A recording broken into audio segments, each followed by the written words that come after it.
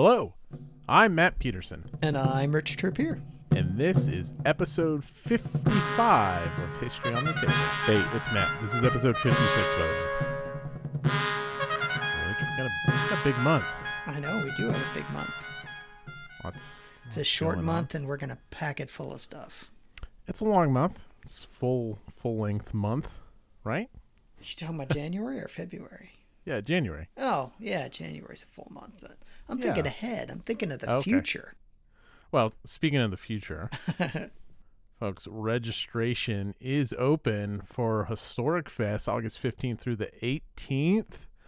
Next WarCon 5 is back, and we got a whole theme going on this year, a little multiplayer Midwest madness. So a bunch of multiplayer games. We already have stuff. I know it's 6 months out. That's crazy. But apparently there's a lot of people like me that are planners. We got events selling out. Next WarCon, we shook it up a little bit. You know, last year people just assumed they were going to lose. So they would plan I'll be done after the first round, so let me book up the rest of the weekend. But then they would win, or their opponents thought the same thing, so their opponent would concede. So it's 3 rounds is the bare minimum you'll play if you sign up for Next War tournament. You'll play Friday twice, Saturday once guaranteed, then there'll be a championship round. Other than that, there's all kinds of good stuff going on. We have a fantastic new venue. It is so nice. I can't wait for it. Good. There'll be a link down in the show notes. You can go to historicfest.com.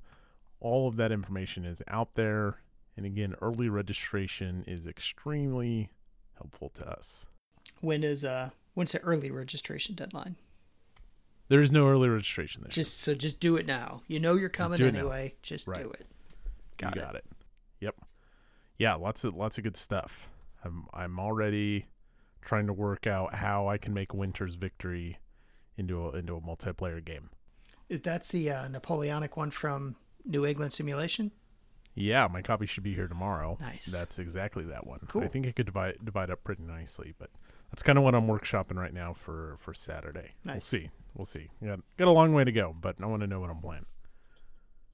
All right, we have the annual History on the Table Discord server does the Every War Game Ever list.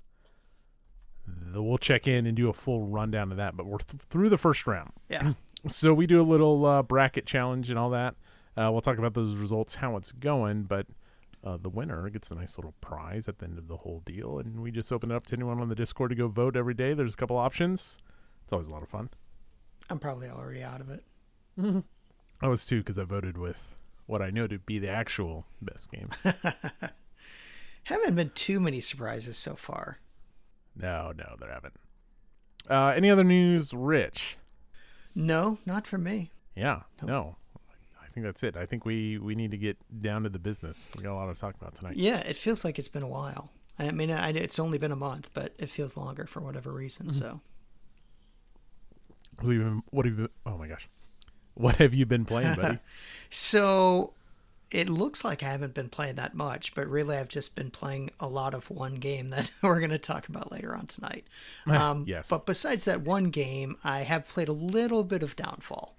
So, not even really enough to make an informed opinion about it yet, but I have been playing it a little bit, and I'm excited about what I've seen so far. Yeah, that's good to hear you're excited. Yeah.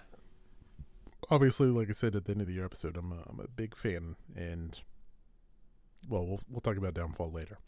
I've been playing the pants off of things. January was a great month, in part just because I wanted to play a bunch of things and some new additions to rally the troops. Let's start with a little game called Veliky Luki. Stalingrad of the North, designed by Michael Taylor from Legion War Games. So I haven't heard of this one. So this is a very straightforward, very rules light, 4 pages. It's almost just bread and butter hex encounter. What's cool is the topic, which I knew nothing about, but apparently it's Stalingrad of the North. So this was a battle to liberate Veliky Luki in 42-43, and it's just got interesting terrain that allows for interesting strategic decisions to be made. It's really small footprint. It's probably about, 12, 15 hexes long by 10 hexes wide, with a bunch of river and other stuff in a very fortified German-held city. Look, it's not anything that I would necessarily write home about, but for $16 and something that you can rip open in the mail and be playing within like 15 minutes, it's not bad. It's certainly not it's not like the best thing I've played over the month, but it's far from the worst thing I've played over the month. Coffee shop game? Yeah, I mean, it's that small. Yeah. Yeah. Maybe not like on a tiny table. And again, it is run-of-the-mill hex encounter, but it is so well put together and it plays so quickly. I mean, I soloed it. I don't know if you could you couldn't play it to completion in under an hour unless you really were whizzing through. So as long as you're okay with being at the coffee shop for an hour. Yeah. If I'm going to pay $5 for a cup of coffee, I get the table for an hour. Well, let's talk about Kason 68. So this is from Decision Games, and I forgot who designed it, but it's part of a small game line of games they have. Again, I should have maybe put more work into this, but also I probably shouldn't have. So this is a solo-only game.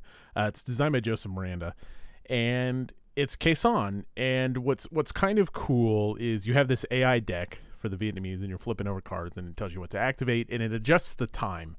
So time will go up and down based off, you have a whole menu of cards you can select from, and those cards may be one-time use, or they may go back into your little portfolio you can select from, but everything's manipulating time, and if the time track ever reaches 0, that's the end of the game. The problem is this game isn't balanced at all, and so what I was just doing was dumping all of my Air Force into any hex that I could, and then just running the clock down to 0. My first card draw didn't do a lot for the Vietnamese, and it's well, if I just kind of speed up and don't get a lot of things that make the time go up to keep the game longer, I can just take these highway hexes and maybe go capture one hill, and that's enough for a win. It was there was no interesting decision there was no tension. That's a better word, because I actually really like you have a grip of cards, and some of them will always be available to you, but sometimes they're burned once. And just having a deck that's easy to play for the AI is always good. You don't have any cumbersome steps you have to take to run the AI. So as a whole, the series design is actually pretty good. The Kason game has no tension and is imbalanced. And I've actually heard some of the other games in the series are much better. When you say series, you talk about their folio games?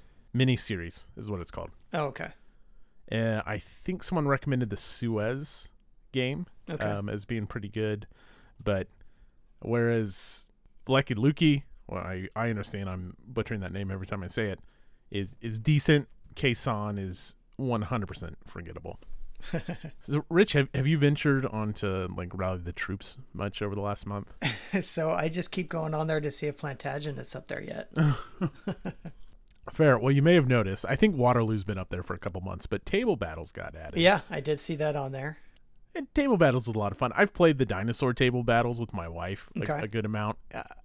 I like playing it on Rally the Troops, but it's such an in-person game. If you're not familiar, Table Battles is like combat Yahtzee.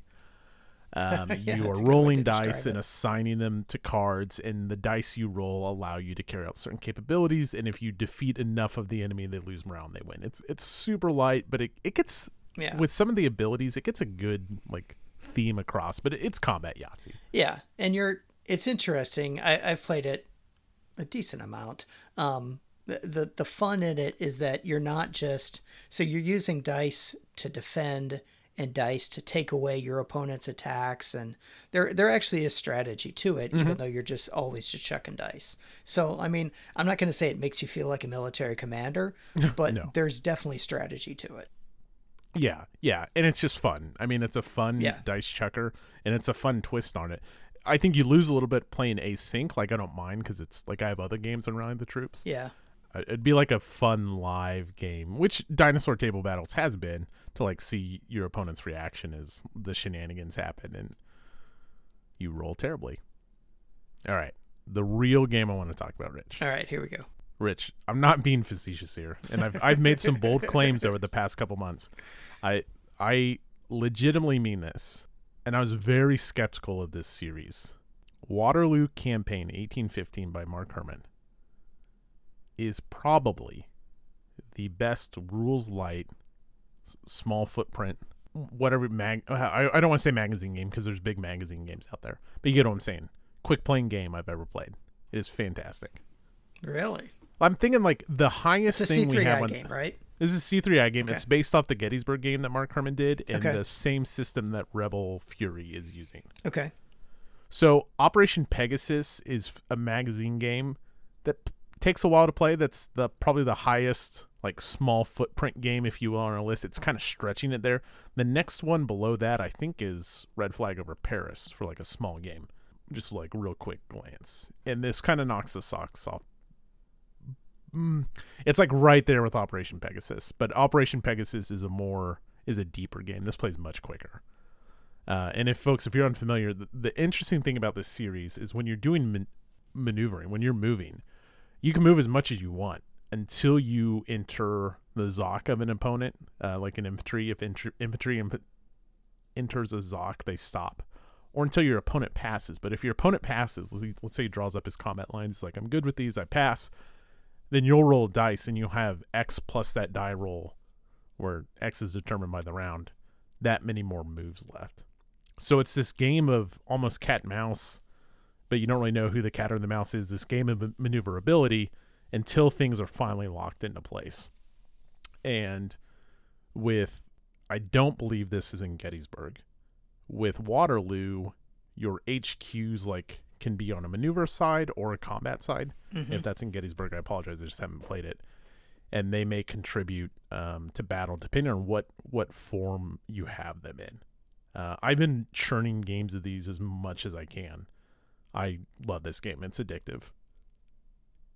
And just super snappy, really light rules. Combat, you just like are looking at stars on the counters. And you tally them up, and you may get something for like being in a town, or some rain might come along to make artillery less effective, which is just a die roll modifier. You're not really tracking artillery. Super recommend it. You can go play it on Rally the Troops in time to get Rebel Fury, which should be shipping next month. Big fan. Really Nice. Big fan. Yeah, I saw you've been talking about it, but I haven't played that one yet, so I'll have to check it out. Yeah, I kind of kept saying, like, it's one of those games like, I should fire up a Waterloo game now. It's on Rally the Troops. But, like, I'll just be, like, pushing the buttons around. And then, like, someone asked on the Discord if anyone wanted to play. I was like, all right, at the beginning of the year, I'm going to read the rules. It's like, this is better than what I thought this system would be. Yeah, I recommend it. Nice. And it's super fast. Like, you can knock the rules out in no time. Rules. Who needs rules? Who needs rules? Well, we may not need rule books, but we need books, Rich. I've been reading so much. Yeah, this looks great. All right, tell me about White Sun. What's that? Yeah, so actually Mitch recommended this one, White Sun War. It's a book about it's like Next War Taiwan in a book, basically. Okay. So it takes place in, I want to say 2028, I think. And it's told from a historical point of view. It's not great. It's interesting. It definitely makes you want to play Next War Taiwan.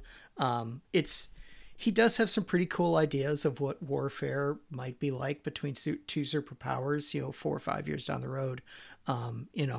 Lots of AI, lots of drones, lots of stuff like that. So I think he could, just the writing itself, he could do a little better description. There's just like too many times where instead of describing a battle, he has people talking about the aftermath of the battle. So there's a little bit of that, but overall it's a pretty good book. It's not great, but it's pretty good. I enjoyed it. Nice. And then another one that I'm reading right now is The Battle of Britain by James Holland, who is an author that I like. And, I went into this actually thinking that it was just going to be kind of about the air war, but like he goes all the way back to the beginning of World War II. He's very big into context. So, but it's good. It's, it's from a British point of view. Everything sort of leading up to the time of, like the invasion of France, leading up to Dunkirk, and then the air war. So that's sort of the heart of the book, but it's good as well. Very good. So I also returned to an author that we are both fans of. There's a new version, this one narrated by him. Oh, really? Plantagenets. Yeah. Interesting.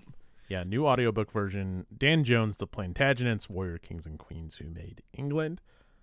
Yeah, I actually thought about reading this one again because obviously we're playing that game now. So, is Right. this the first time you've read it? This is the first time I read Okay. Plantagenets. I interrupted reading way too many good books. First, I had to binge a reread of Catch-22, which was amazing. Finished that. I had started Plantagenets, finished Catch-22, and then I was like, I want to go read War of the Roses again. So you have read that one though. Yeah, Okay. I read War of the Roses. Gotcha. But then I was like, I want to read some more of the Roses for Plantagenets, the game. But now I am back to the Plantagenets, which is significantly longer than War of the Roses. But it's the same Dan Jones. It takes a potentially like a super interesting period of history that I know Jason from Advanced After Combat has like described as real life Game of Thrones, and that's exactly what it is. So it's a really interesting piece of history, but you have so many like actors and like family lines that it has the potential to read very boring. Is what I've always assumed, and just makes it very digestible. Dan Jones is an excellent writer, and Plantagenets is ringing true. I'm greatly enjoying it. I'm almost certain I'll rate this a 5 when I finish it. Yeah, it's a good book. Dan Jones, you can't go wrong with him. That's interesting, though. I kind of like to hear him read it, just to hear it in his voice. He's better than the War of the Ring narrator, which he was great too. And then I had a hold on the Templars, also by Dan Jones, come up at the library, but it expired because I was like, well, I'm reading so much stuff, and have a long way to like half of Plantagenets to go still. So I will renew the Templars and dive into that because I'm really enjoying Dan Jones, as everyone should. Nice. All right. So I'm excited about a lot of things this month, but Rich, what's got you hot-blooded? What are you horned up for? So I am all horned up for something that I am finally going to get to do this Saturday. Yes, I'm going to learn jealous. to play War of the Ring. Very jealous. Yeah. So yeah, Mike, it's funny. I was over at Mike's house a few weeks ago. I think it was actually the day we recorded last, playing Pericles, and we were talking about War of the Ring. And even I was joking with him, about how, he takes every game and he's one of those guys that likes to tinker and make games better. And he said every game except for one. And I said, what game is that? And he said War of the Ring. And I said, oh, do you not like that one? He goes, no, it's already perfect. Oh, wow. So it's like, okay, well, I've been wanting to play this game, but you definitely have to teach me now.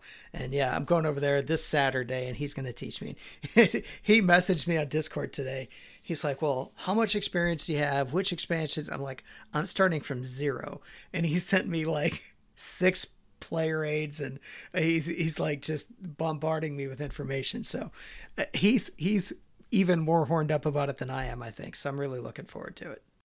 Very good. That's on my shout out to our office manager, Patrick, with the 2024 Hot Bod resolutions. War of the Ring is on my 2-play resolutions, which I'm making great progress on. Yeah, I should have put it on there now that I think of it. It's been on my sort of bucket list of games that I should have played by now. So yeah, I'll count we'll it have to anyway. talk about that this year. We should put it on the list or something, because it's long overdue on our list. Yeah. And obviously, based off reputation, makes me think it would shoot up towards the top.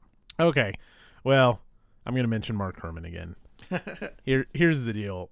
If you missed the January GMT update, which we're not going to talk about because it was almost 2 weeks ago, but you can go to gmtgames.com and check it out and all that stuff. Shipping this month, I'm going to double dip. I'm going to count 2 games, and I'm going to couch this as just Mark Herman Civil War. So I got to give a shout out to W.A. Wilson, who has been the final push for me to finally try For the People. And I have that on P500. So the new printing, the 25th anniversary edition of For the People, is coming out. Should be showing up mid-February.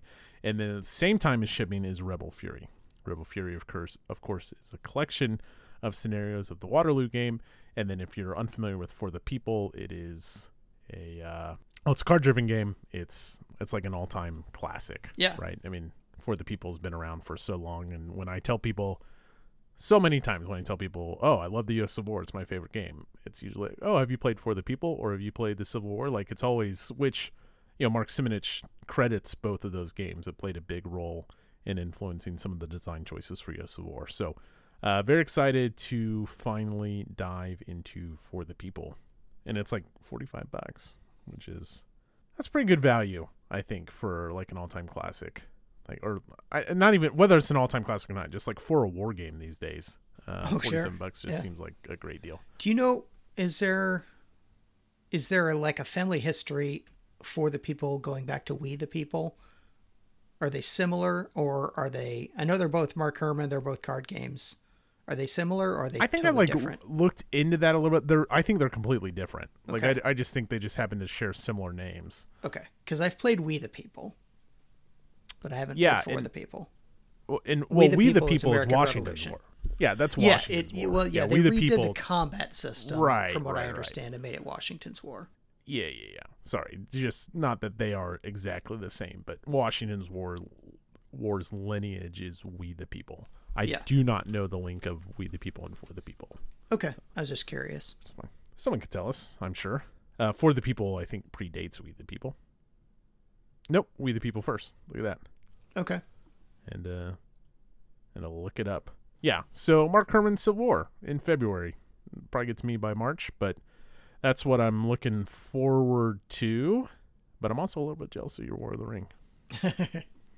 Well, you come join us. Well, that's true. Rich, we have another game. Well, we're not going to talk about it. Well, we are. Rich, do you know what time it is? What time is it? It's a War game. Oh, okay. We're going. We haven't done this in a while, I don't think. We haven't.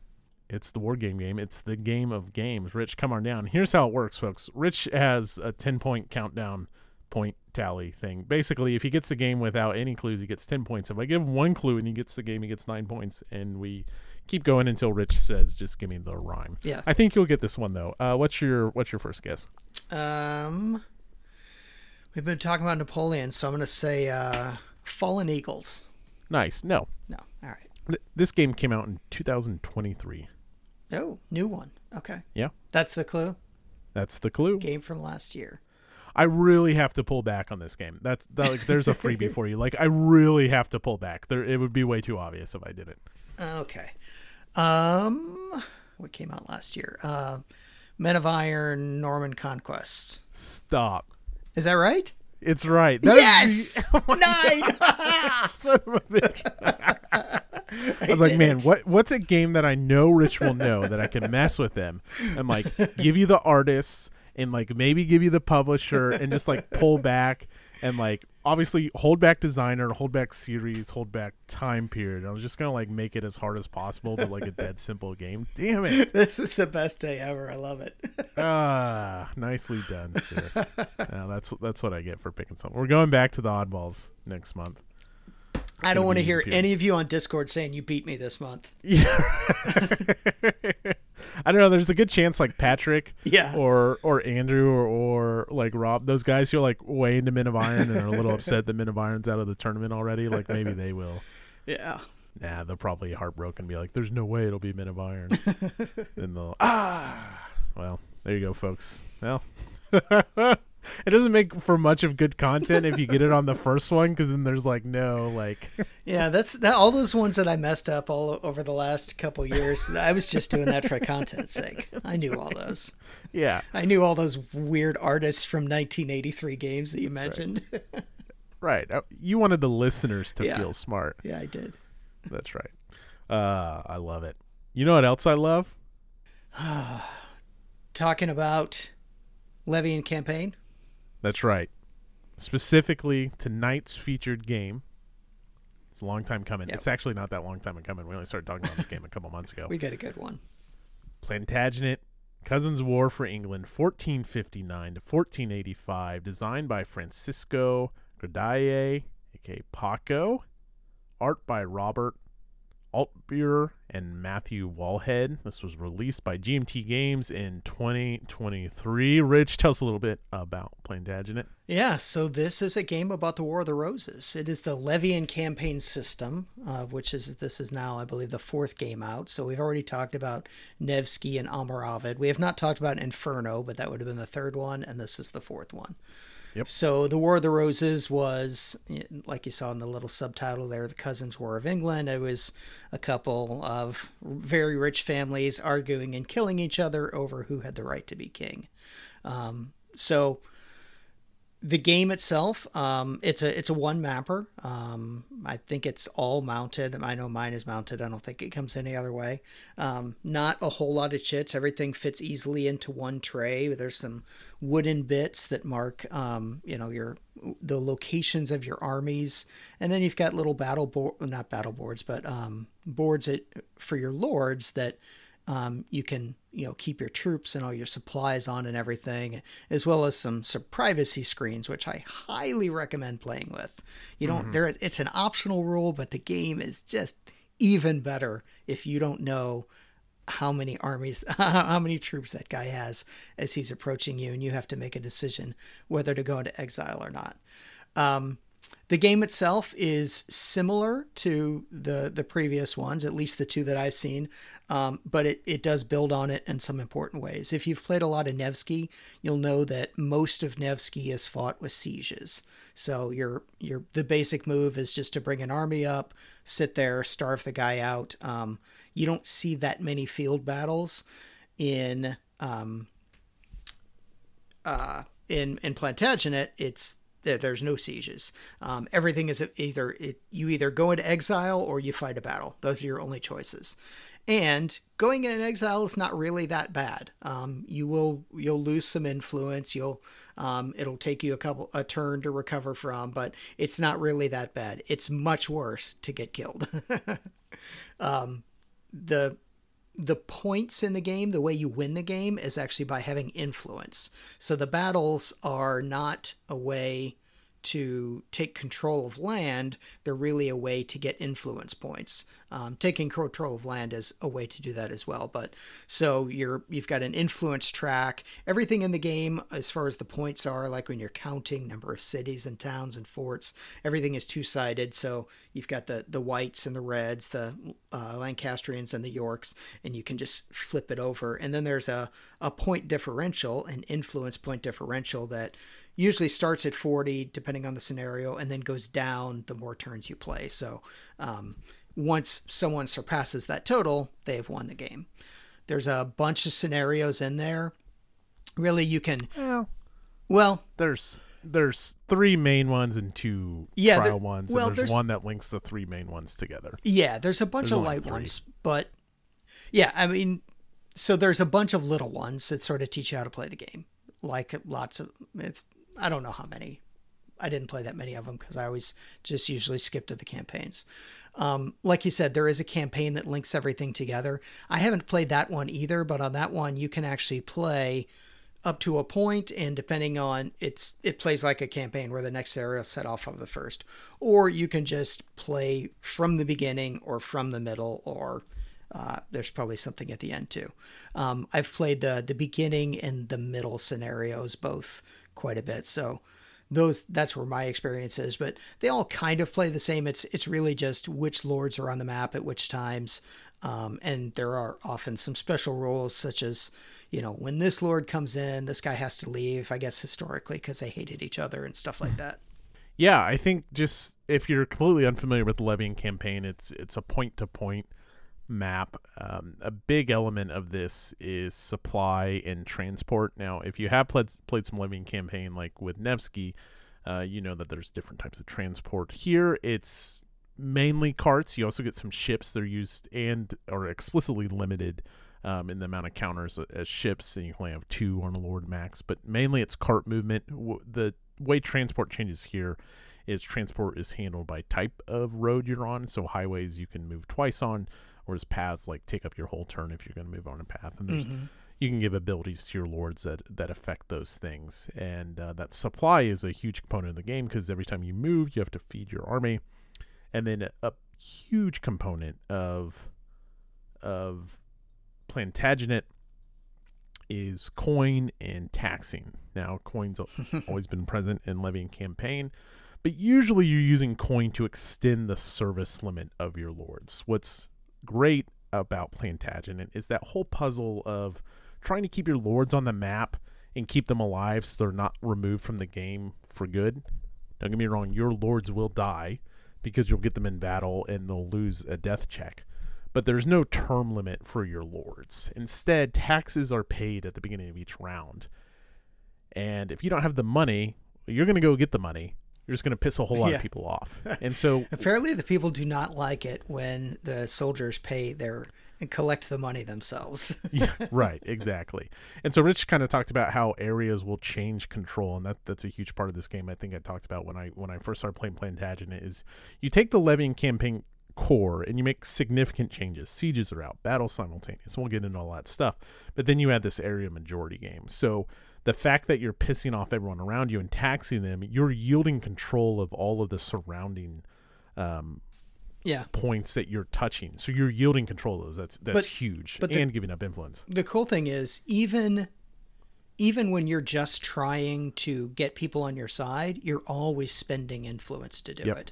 So you're having to give up influence to get something that's going to get you influence. So there's a give and take to everything. And if you try to spread it too far away or with a guy that's not very influential, you're going to end up just wasting it.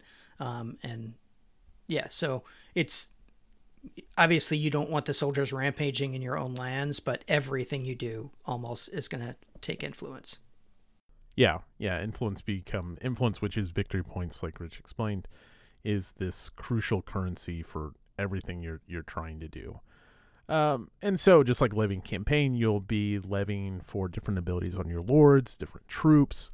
What's really cool here is you will deplete areas on the map. So if you use an area for supply, if it's not a port, again, there will be slight differences in the rules depending on the location, but generally speaking, it'll get depleted the first time you use it. If you use it again, it'll be exhausted, and that cuts it off for both players. And that's true if you tax it, and it's true if you use it for troops.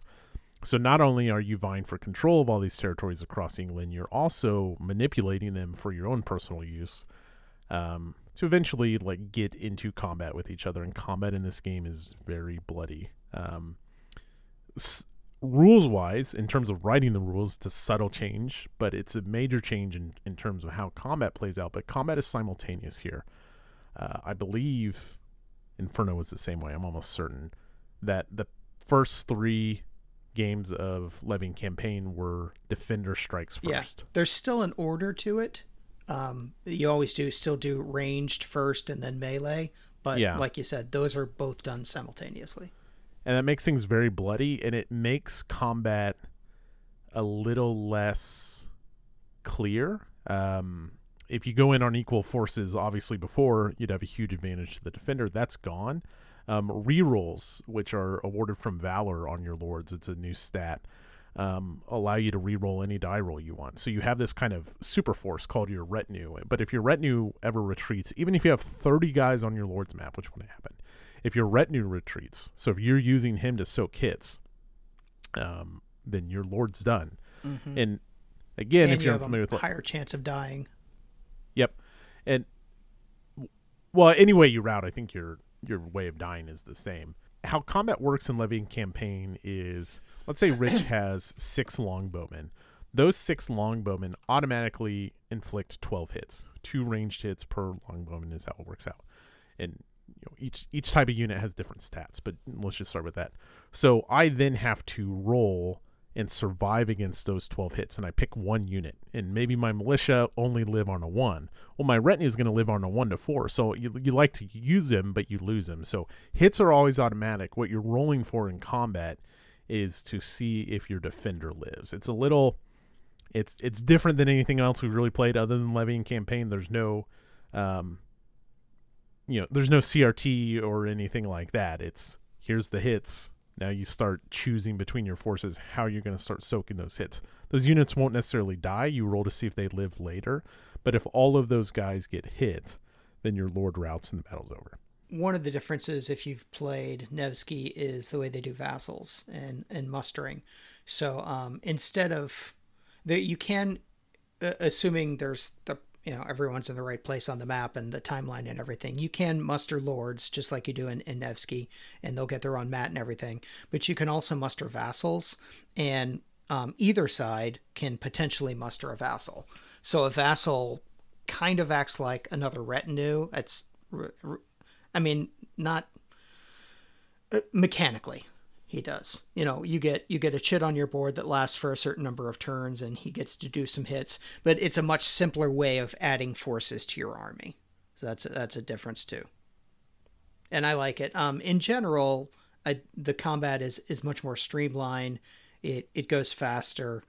There's not as many pieces. You don't end up with a bunch of wooden pieces, a bunch of knights and militia and bowmen and stuff like that. You have, you'll get a decent amount at some point. But then every winter, you're going to get screwed if you've got a big, huge army, as my daughter found out the hard way one time, because they'll all just, wintertime, your army basically just resets. Mm-hmm. So if you've spent a couple turns building up this huge army, they're like, well, it's Christmas, I'm going home. Yeah, I'm trying to think like big picture wise, anything else there's lots of little stuff that I want to dive into. But yeah, really what this game is point to point movement, managing supplies and resources, coins, provender, engaging in conflict and taking over territories. Yeah, that's one of the cool things too with the supplies and the provender. And when you win a battle, whether you get your enemy's stuff depends on how much the area you're in likes you. So if you attack him in a place that likes you, you're going to get all his crap. If you attack him in a place that likes him, you're not going to get anything from him except for chasing him off the battlefield, which is good. But a lot of times you'll look at the map and you're like, I'm attacking into an area that's in his favor. Is it even worth it? What am I going to get out of this? Which I think is a cool little difference as well. And you can never take coin from a battle, which I'm pretty sure you can in Nevsky. This game is just... There seems to be so many different levers, so many things you should be considering. It is a significant change from the past Levian campaign titles. Like, it is very different. But the shifts are all things that I enjoy because to me, it has felt like you can be laser focused on combat and you can take your Lord's abilities to focus on those things and go hunt down the Yorks or the Lancastrians, whichever. And you can run around the map and just try to eliminate your opponent. Or you can take like this turtley strategy where maybe you're going to just try to take over Wales or South England or whatever, you name it. And you're just going to try to move it around, spread your influence and build up a base of influence. Yeah. I mean, if you can get Calais, London, and Harlech, that's going to be a lot of influence just from those three every turn. Yeah, and there's also ability cards where you can just like passively get extra influence points, and those things are threats. They seem subtle. They seem like, oh, he gets 2 points just for if he's outside of London. That starts to make a difference, especially as you're continuously paying influence points or losing influence points as the game shakes out. And so it can be pretty significant that if your opponent has abilities that is giving them 4 or 5 influence points passively on top of all the other influence points your opponent's earning at the end of the turn. I just like that. I think there's a lot of different avenues to explore to achieve victory. I've had games in because no lords on the map because that's how the battle shook out. I've had games in because I immediately resigned because I had one shitty lord left and he had too many troops to pay. And I'm just like, yeah, there's no way. All his work just got undone. So it's really kind of brilliant all throughout. And the changes on the overall Levian campaign design are welcomed for me. I do not miss sieges, as I said before. It just, like, as a one-off, it was cool, but everything just turned to a siege so often in Nevsky and stuff. And so departing from that is very welcomed. Just in general, Levian campaign, one of the, probably, if I had to say the one thing I just love about the system is it just really rewards planning. And this game is no different than the rest of the games in the series from that perspective. You've got to plan. You've got to, it's fun to march around and try to stomp the other guy with your big army, but there's administrative work that has to be done. You have to be taxing. You have to be getting supplies. You have to be doing all the things to keep that army on the field. And you'll lose very quickly if all you're doing is running around with a Death Star. Yeah, what's nice is that planning is different though, because like I said, there's no limit on your lords. The limit is them running out of troops. If you run out of coins or you run out of provender, you'll survive. Your troops are going to eat, but then the citizens of England aren't going to eat, and they're going to lose their coins, so you make everyone mad. Oh, yeah. And so it takes the planning, the pressure of, oh my gosh, like if I don't do something, this guy's like going to fall off the map. Like you can be hyper aggressive if you want to be, but there's going to be consequences. And some of that planning, where that planning is best, is there was one night where Hector and I fired up 3 games in a row, back to back to back to back. I think that's 3. Just to do different openings. And this is true in each of the 3 main scenarios with how the initial, first off, you zoom around this map. Whereas in Nevsky, it feels like a crawl sometimes with how far you can go. Oh, yeah. The fact that highways open it up to 2 spots in the whole like eastern part of England is covered by highways and the south. Mm-hmm. You're And there's just a zooming, big highway that runs north-south as well. You're just zooming around the map. So lords are constantly within striking distance, especially once you start factoring in capabilities.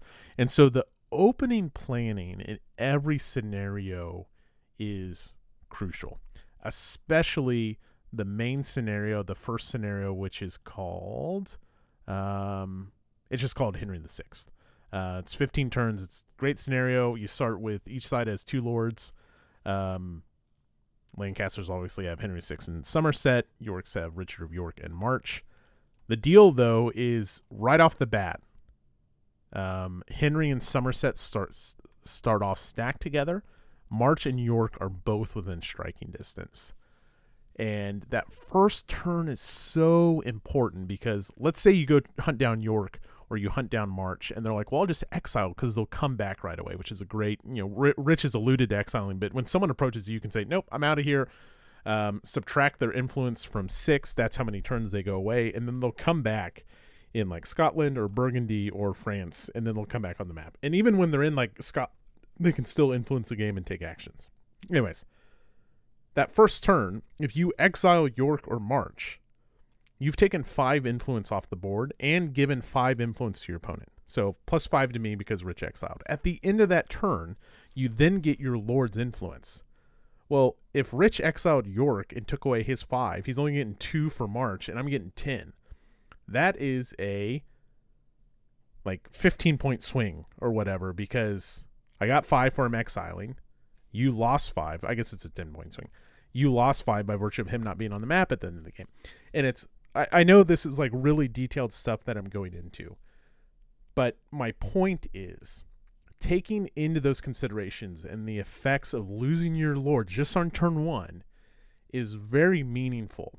And then you start factoring in on that first turn, you get your random capabilities to start the game, but then come around to mustering, you can get new capabilities, and those opening mustering capabilities really set the tone. If both sides take that passive approach, then you're going to round and round and start facing influence. But if both sides immediately gun up and get the missiles and get the maximum mobility and stuff, well, you're going to be in it for a fight. And someone that opening turn is going to set the tone for one side. Now, the Yorks could run north. The Yorks are going to get the first move, but they're not stacked together. So you're only moving one of them. So that's another thing. We didn't mention that. In every scenario, one side is the king and the other side is the rebels. Right. And the rebels always go first. Yep. And so again, on this Henry VI, the Yorks are obviously the rebels that are going first. So yeah, okay, you're like, I'm going to move York first.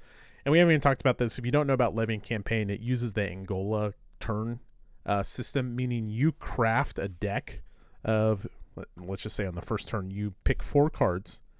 And among those 4 cards, you're going to pick amongst your lords. And so you'll activate those 4 cards based off the order you set your deck in. Yeah. And you'll go back and forth flipping a card off the deck. Yeah. So Rich may activate York first, but then that leaves March open. If he activates March first, well, I'm probably going to go kill York right away. I mean, it's just so interesting, the opening moves and the opening strategies of this game. Yeah, creating that action deck is one of my favorite. That's... Yeah, I mean, the action deck's great. But even, that's in every Levian campaign. The opening of Plantagenet is mind-blowing when you start thinking about the possibilities. I love it. It's so, even just deciding your lord, which doesn't always feel that important in Nevsky. Like, oh, I'm going to do this with him, but the order doesn't really matter. Here it's like, oh man, Henry is going, he's picking up Somerset, and whichever of these two yahoos don't run away, they're dead. I love that. Or not. Or does the Lancasters are just like, I don't care what the Yorks are going to do. We're going to unify the South. We're going to build up, and then we're going to go kick their ass. There's like just so much there. It's fascinating. It's so well designed. It's almost like a chess opening in all the scenarios, except the little ones. Little ones don't really count. So good. So you like it, huh? Yeah. It's really good. I really do. Yeah, it's a fantastic game. I never bought Almoravid or Inferno. I haven't played Inferno at all. Almoravid. I'm glad I didn't buy it. I mean, we talked about it last year. I enjoyed playing it. And at the time, if someone said, do you want to play it? I would have played it again. I'm going to keep Nevsky, but I mean, I don't see a reason to play anything besides Plantagenet if I want to play a Levian campaign game at this point. My Nevsky's gone. You got rid of it already? Well, yeah. Yeah, I mean, here's the deal. Yeah, if Nevsky would... I wouldn't be surprised if I do. I'm not sure that I'll play it, but I'm holding out to it for now. I would absolutely keep it if it goes off Rally the Troops, and I'll just like reacquire it. Like, here's the deal. It's like Mary Kondo in this shit, right? Like, Can it be replaced? Right now, you can get a copy of Nevsky. Can I do I need it? No. And can I access it? Yeah, just go play it on Rally the Troops. Yeah, Rally the Troops is amazing. Which is a shame. Like, I just it'd be really hard if someone's like, let's play Levian campaign. Now that'll change when the hotness wears off and it's like we're 6 months away from Nevsky. It's like, oh, it'd be kind of cool to go back to I love the Nevsky theme, right? Mm-hmm. But unforgiving. Almoravid's already out the door. I got rid of Almoravid. I like it. I liked Almoravid more in a lot of ways than Nevsky, but it's gone already. Not saying you have to get rid of yours, listeners. It's just, if someone were to ask me, the answer is going to be Plantagenet for the foreseeable future. Yeah. And when I'm sure they keep stats on games played and things like that, but I would love to see what's going to happen when it goes on Rally the Troops. Like, is it, how much is that going to blow up? Yeah. Paco says it's very, very soon. And the capabilities in this game. One, thematically, this game is brilliant. Just with the pissing people off and levying vassals on either side and having to tax and drawing troops from your own cities and paying the cost of, they're depleted now. But just the capability cards are extremely thematic and very, very interesting. It's very hard for me every game to, when I muster a capability, which if you're unfamiliar, you just go through your deck. It's not random. You just pick whichever one you want and you give that ability to your lord, assuming they can use it. I've gotten to the point instead of searching for it, I'll just pick the top 5 off and pick from those just to see how they play out, because they all feel like they do interesting things. And there's some that are familiar, you get some really cool troops that hit really hard, or you get some really crappy farmers that just pad out your numbers. We've seen things like that before, but man, I like the one that lets your carts carry twice as much. So good. Carry twice as much and carts. It's great. You sometimes, when I first started playing, it's man, I'm getting an abundance of carts because I don't really feel like I have much mustering to do right now. Once your abilities are on there, you can't get rid of your capabilities. So once you're full, you're done taking that action. So it's I guess I'll get carts, but man, you just get so much supply. It's one for one, and you got to have the carts to move. You have to have one preventer for your carts, unless you have the ability Rich is talking about, which is you can carry 2 preventer on your carts. Yeah, there's some really good capabilities. All right, Rich, I have a huge problem with this game, though. You have a problem with it? I do. Do you have any problems with it before I... The only complaint I can come up with, because I was trying to think of one, is the area around London gets really busy with counters, especially when you have to mark influence and depletion. It gets messy. You nailed it. The game board is too small. It's a logistical, and I've used different Litco counters to make it smaller. Even playing on Vassal, it can be unwieldy just trying to like get the right city to deplete it and see where things are pointing to. And what's interesting, this game board is smaller than Nevsky. Is it? I didn't really notice. I know it's just a one mapper, but it is, but it's like a small one mapper. Yeah. I'm almost certain it's, I guess I should have compared before I just talked out of my ass. It's a beautiful map. It is too small. To almost to the point of being problematic. The game is so good that I don't care. But it becomes a little burdensome. And everyone that I've played with and talked to has had that same problem, and I did not prompt you for that response in any way whatsoever. But as soon as you said that area around London, like St. Albans is huge. That's the first battle of the War of the Roses.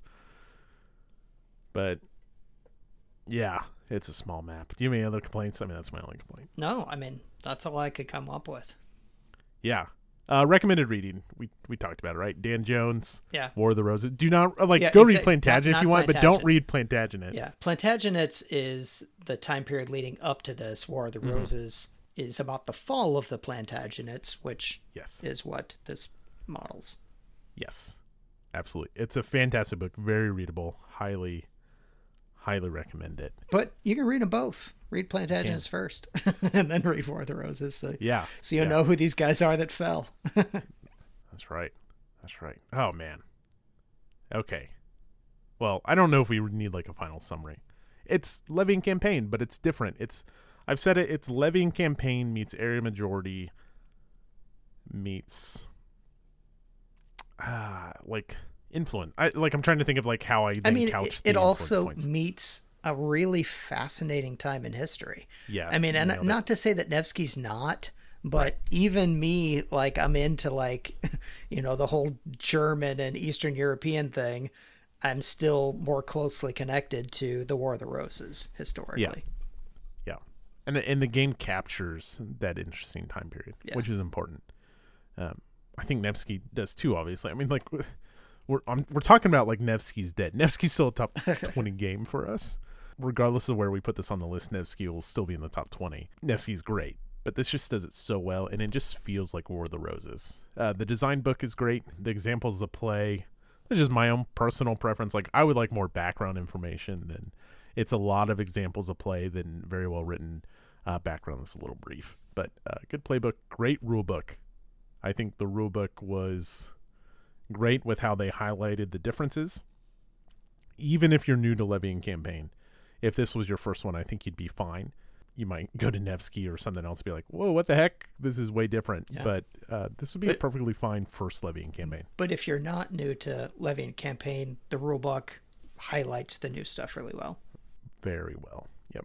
All right, folks.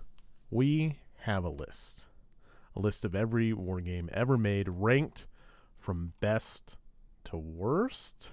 Here's how it works. Rich, you'll hear him in the background. That's him cranking up the clay wheel. Put each other's blindfolds on. Stepping on that pedal, get it spinning. That's right. We're in unison. Our hands are out.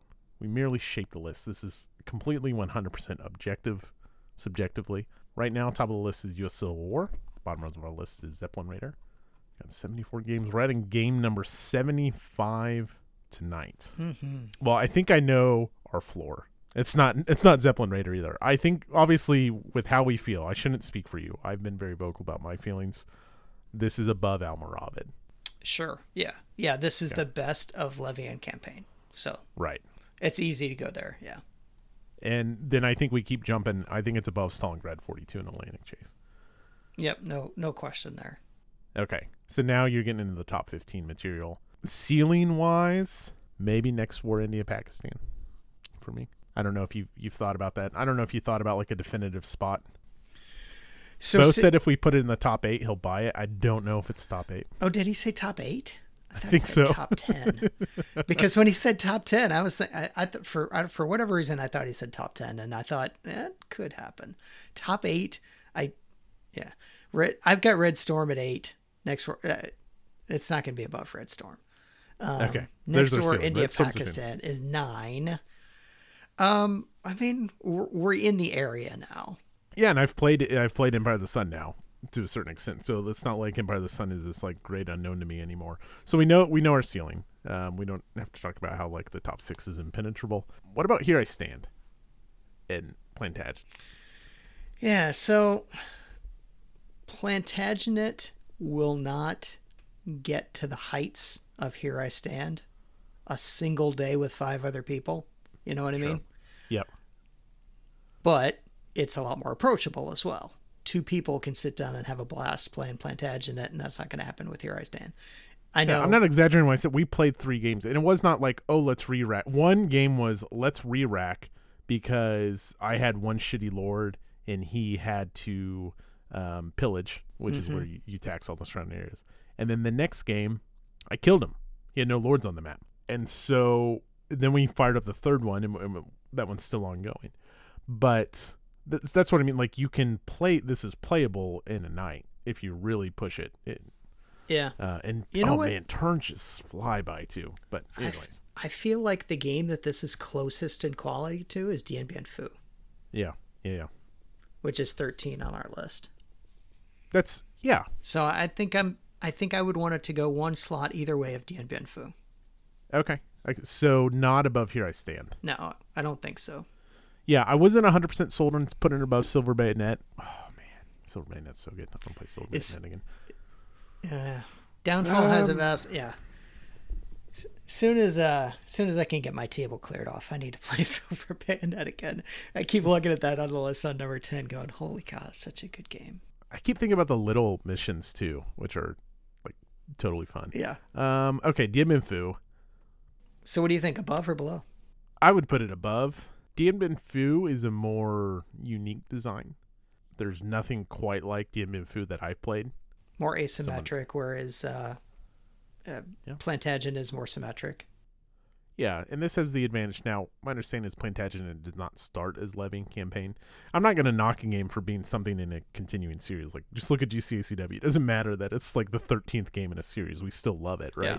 But Dien Bien Phu does feel like the more unique design. Plantagenet's more fun to me. And we've talked about this before. Like, we have this, like, conversation of fun versus design quality. I think they're both designed wonderfully, by the way. I don't know. It really doesn't matter one way or different to those two. I mean, I think you kind of nailed it on the head with Dien Bien Phu. I could go either way. It's up to you. Let's put it at 14 then. Below Dien Bien Phu. I don't know about that. Yeah. Okay. I'm fine with it. I mean, we're splitting hairs there. Yeah. It's a top 15 game. No question. Anything getting past Plantagenet's going to have a hard. Now, we have some great games coming up next month. Yeah. But, you know, we talked about Axis Empires already being like, here's a new checkpoint. Okay, you cleared the Axis Empires gauntlet. Well, now you got to clear all this other stuff, and you have to get through Plantagenet. And good luck. Yeah. I think that's top 14 right now is our tier 1 game, or tier S if you want to call it that games. Yeah.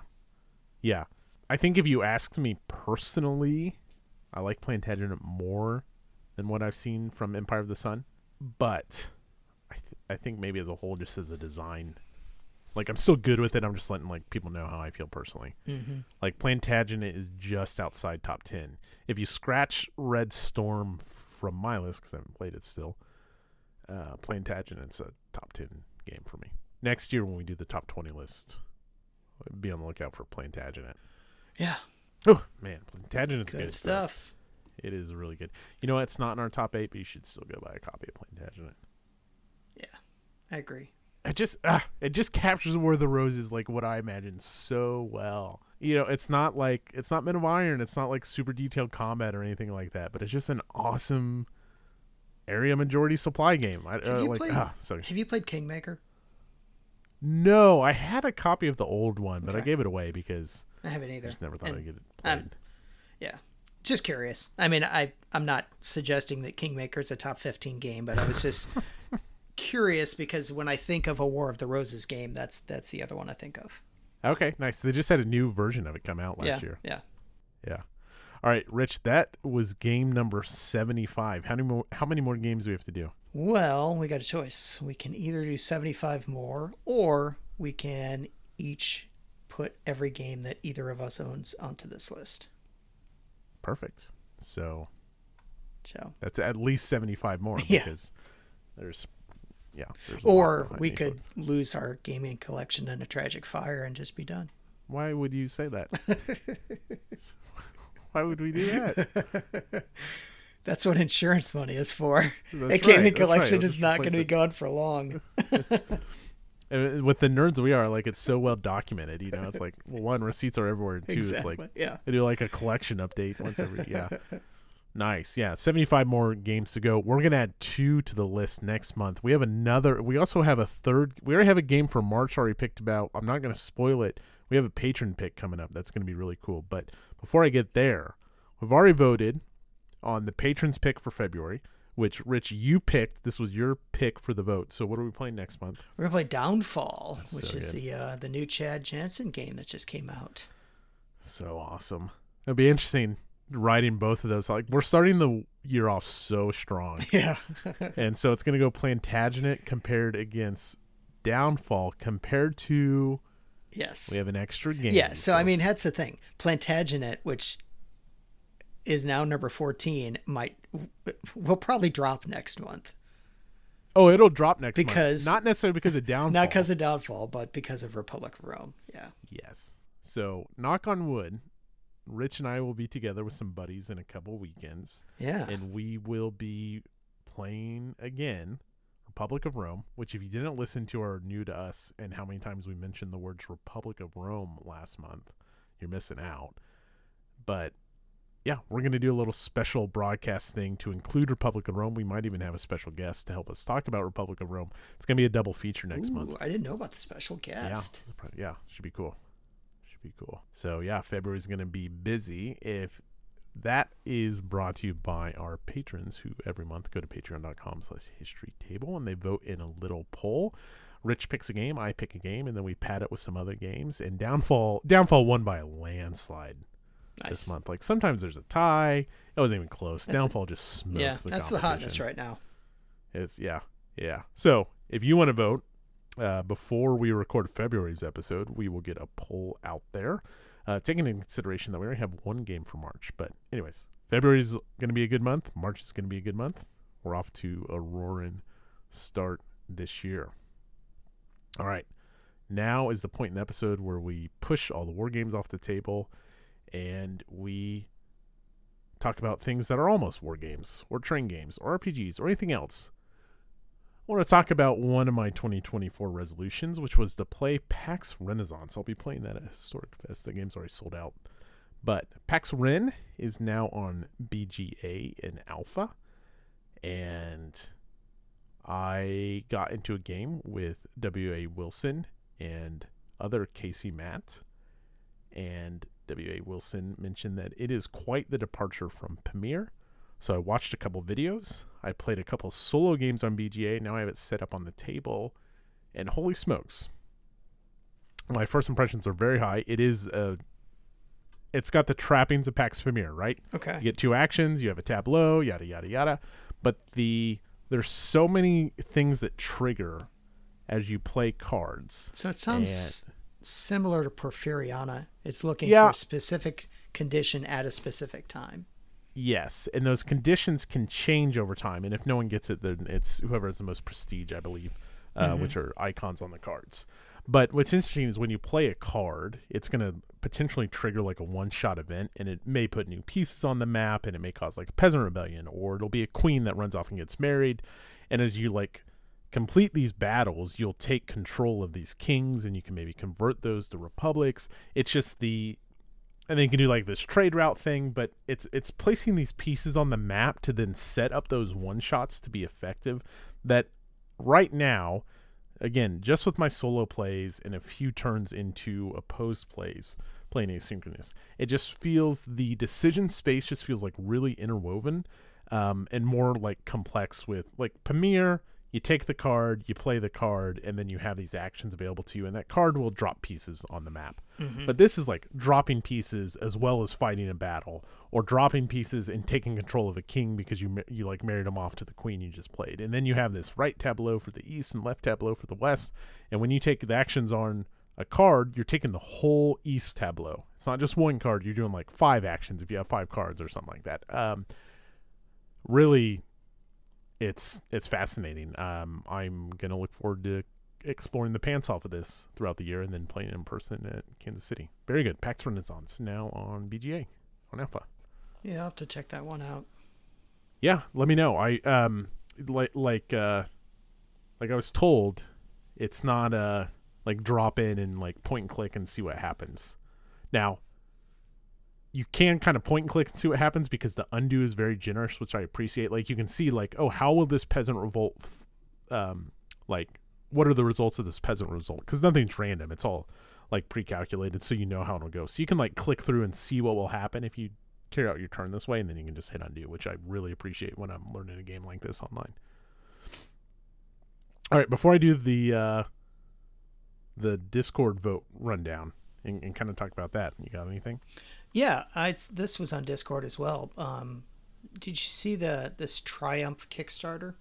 Yeah, from Phalanx. Yeah, do you know anything about that game? Because, I mean, no. I mean, I think I saw like some game images beforehand. Yeah, it's being. But no, I haven't followed this at all. It's being compared, not in quality or depth or anything like that, but maybe sort of like a Republic of Rome light or anything. So I was curious about it. I was just that's curious. A bold.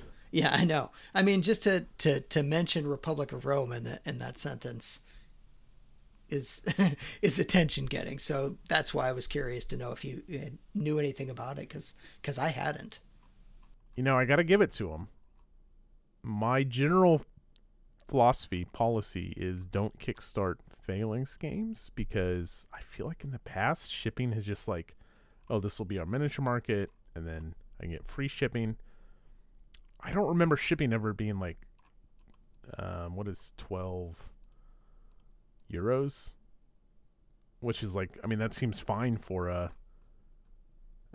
board game. That you know, I mean, it's Phalanx, so it's going to be like produced with all kinds of stuff in it. But I just feel like in the past, I've always been turned off by Phalanx Kickstarters because of they're kind of pretty high shipping costs to the United States. So good for them. I don't know how they worked it out, but that seems much more reasonable than what I've experienced in the past. Yeah. And if it wasn't that way in the past, I'm sorry I misremembered, but that's just the feeling I remember having. So I would be interested, but not really.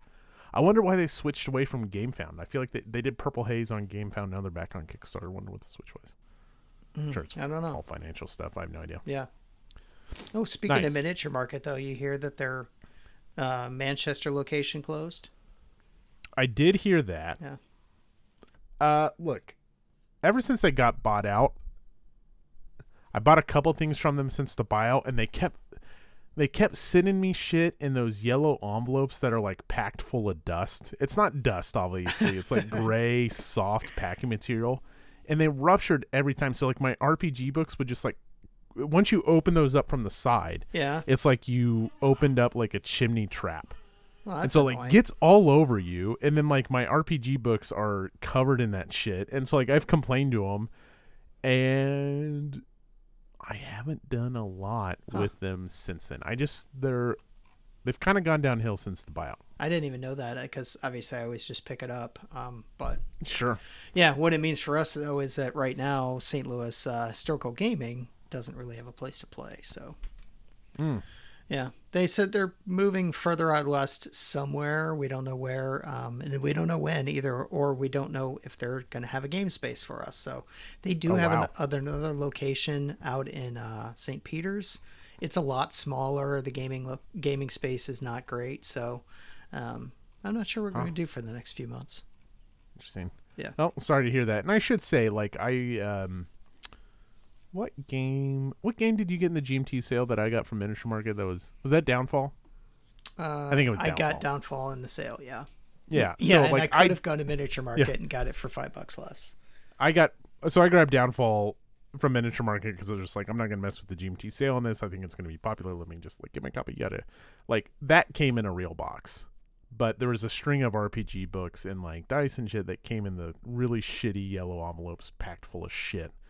That just kind of turned me off. So, you know what? You may go to Miniature Market and have a great experience. For the past, all of my experience at Miniature Market has been fantastic.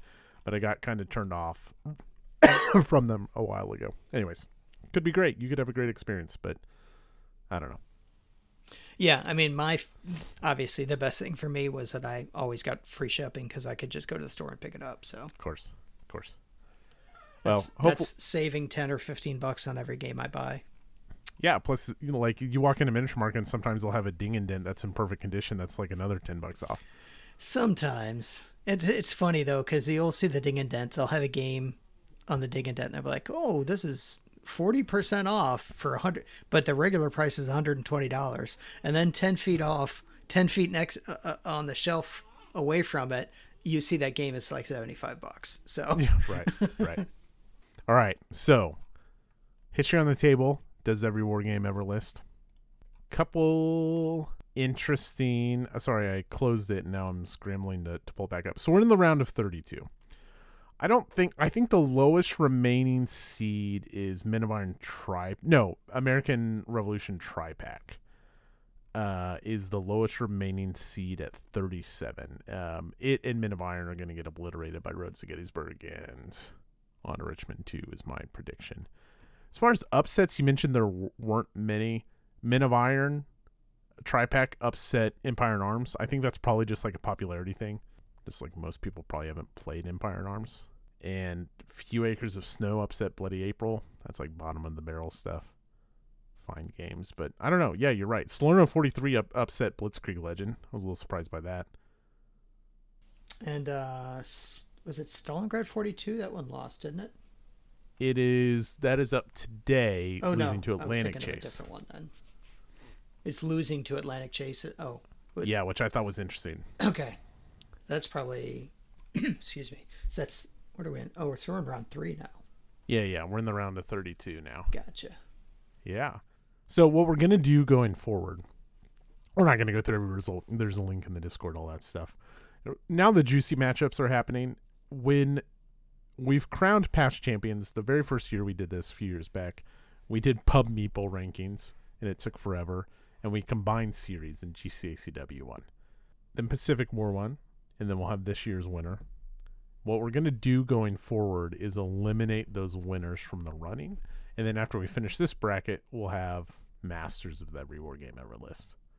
So at the end of this year, we're going to pull off Rhodes to Gettysburg 2. We're going to treat that as the GCCW winner. We're going to pull off Pacific War, and we'll pull off this winner, as long as it's not one of those two. And they'll enter the Hall of Champions. And then moving forward, that way it's not the same result. It's not Rhodes to Gettysburg crushing everything every year. It's not the U.S. Civil War getting enshrined as the best war game every year. So I'm pretty excited about the Masters of the Every War Game Ever list. We'll continue to do that. But if you want to vote and join the shit talking, you should join our Discord. There's a link down in the show notes. It's also the best place to come hang out with us. Yep. Oh, Normandy 44 beat Sword of Rome. That was kind of... Oh, yeah. That's an upset. Yeah. None But Heroes almost lost in the first round. Time of Crisis of all... I couldn't believe it. Guys, listeners, look. Mechanically, Time of Crisis is a fun game. I have a lot of problems with that game. None But Heroes is so good. I don't think it'll get past Normandy 44. Anyways. All right, Rich. Any thoughts, comments, concerns? Nope. No other thoughts from me. All right, folks. That is going to put a wrap on January. We record this on January 31st, so you'll probably hear this. You will hear this in February. There's no way I'm recording it tonight. You're not going to get this up by midnight? No, I do not believe so. So if you want to come talk to us, we have a Zitter and Blue Sky and all that stuff. But the best place, as always, is our Discord. You can go to patreon.com/historytable. Don't forget to register often and register early for Historic Fest. Next month, Republic of Rome, Downfall. We'll have March's Vote coming up. Am I forgetting anything, Rich? Probably, but I don't remember it either. So yeah, very good. All right. Kansas City Game Day is February 24th. We're featuring Men of Iron. I'm going to be playing Norman Conquest, but you can come play any Men of Iron game or any historical board game that you want to play. We play a tabletop game in hobby/cardboard corner cafe last Saturday of every month. It's open play. Drop in and out as you would like. Hope you can meet us there. Yeah, that St. Louis game day TBA. Or TBD. We'll see what's going on. You can still keep up with us on the Facebook and on the Discord pages. We'll continue the conversation there. I don't see anything happening this month for sure, especially since that's when I'll be at the lake. And next month, it just depends on what miniature. If Miniature Market is dragging their feet, not giving us a space, we'll probably look for something else. Maybe go to game night. Didn't you start in your church? Yeah. Uh-huh. Yeah. Is that no longer an option? No, we could go there. Okay. Yeah. I'm just trying to help you think. I don't Yep. know. You can always just pile into Mitch's house. He's got a game table. Yeah. Play lots of copies of. Oh man, it's forgetting me. I was thinking of a postcard game, but just play a lot of postcard games. Yeah. Set up a dozen postcard games on his ping pong table. Yeah. Battle of Mackinac Island. That's what I was trying to say. Now, also, folks, just as a quick aside before we finally wrap up, don't name your game. So don't call yourself the Battle of St. Louis game as your official title. Just call it the Battle of St. Louis. Like, I know, I get it, but it drives me nuts. We were talking about like doing another short game extravaganza, and Rich said Battle of St. Louis and sent the link.